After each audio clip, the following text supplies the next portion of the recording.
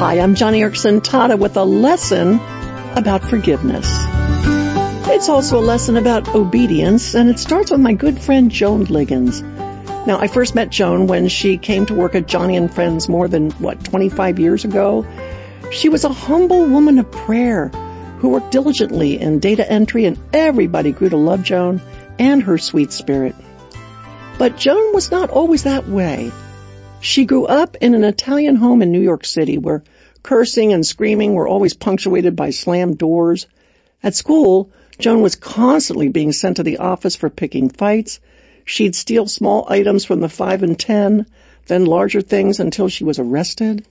That only stoked her fire. She'd tell lies and flirt at her older brother's drinking parties, and she was outraged when her parents finally moved the family to California in order to get out of New York.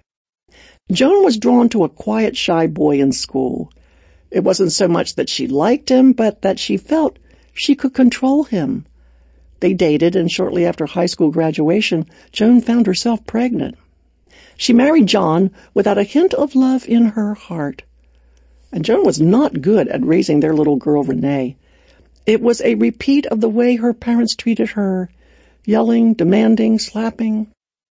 She found release at a job and struck up a friendship with a guy in programming.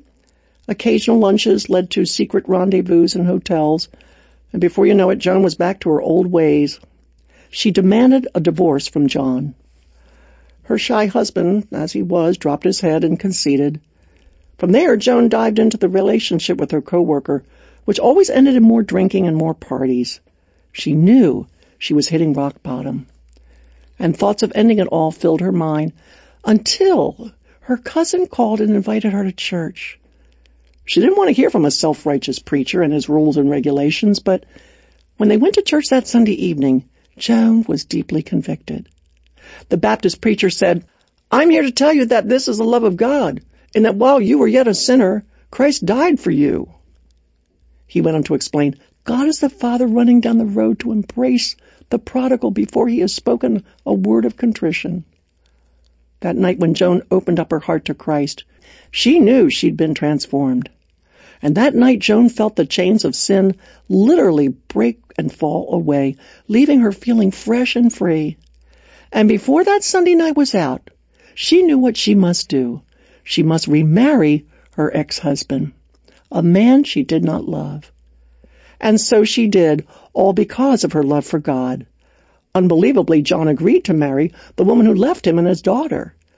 Joan saw her choice as a reflection of Proverbs 14, where it says, "The wise woman builds her house, but the foolish one tears it down." Joan knew she had been that woman.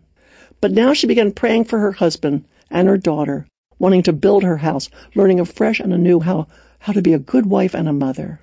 Now, this is quite a story of forgiveness, but as I said, it's also a story of obedience. Humble and soft-spoken Joan has now been married to John nearly 50 years, and you have never met a more devoted wife. Her husband has not yet come to Christ, but that only energizes her prayers. Find out more about forgiveness and obedience by going to johnnyradio.org and asking for our free offer, a booklet I've written called When God Seems Unjust. And while there, take a look at a video that I've shared on forgiveness. It's all there for you at johnnyradio.org. God bless you today, and thanks for listening to Joni and Friends.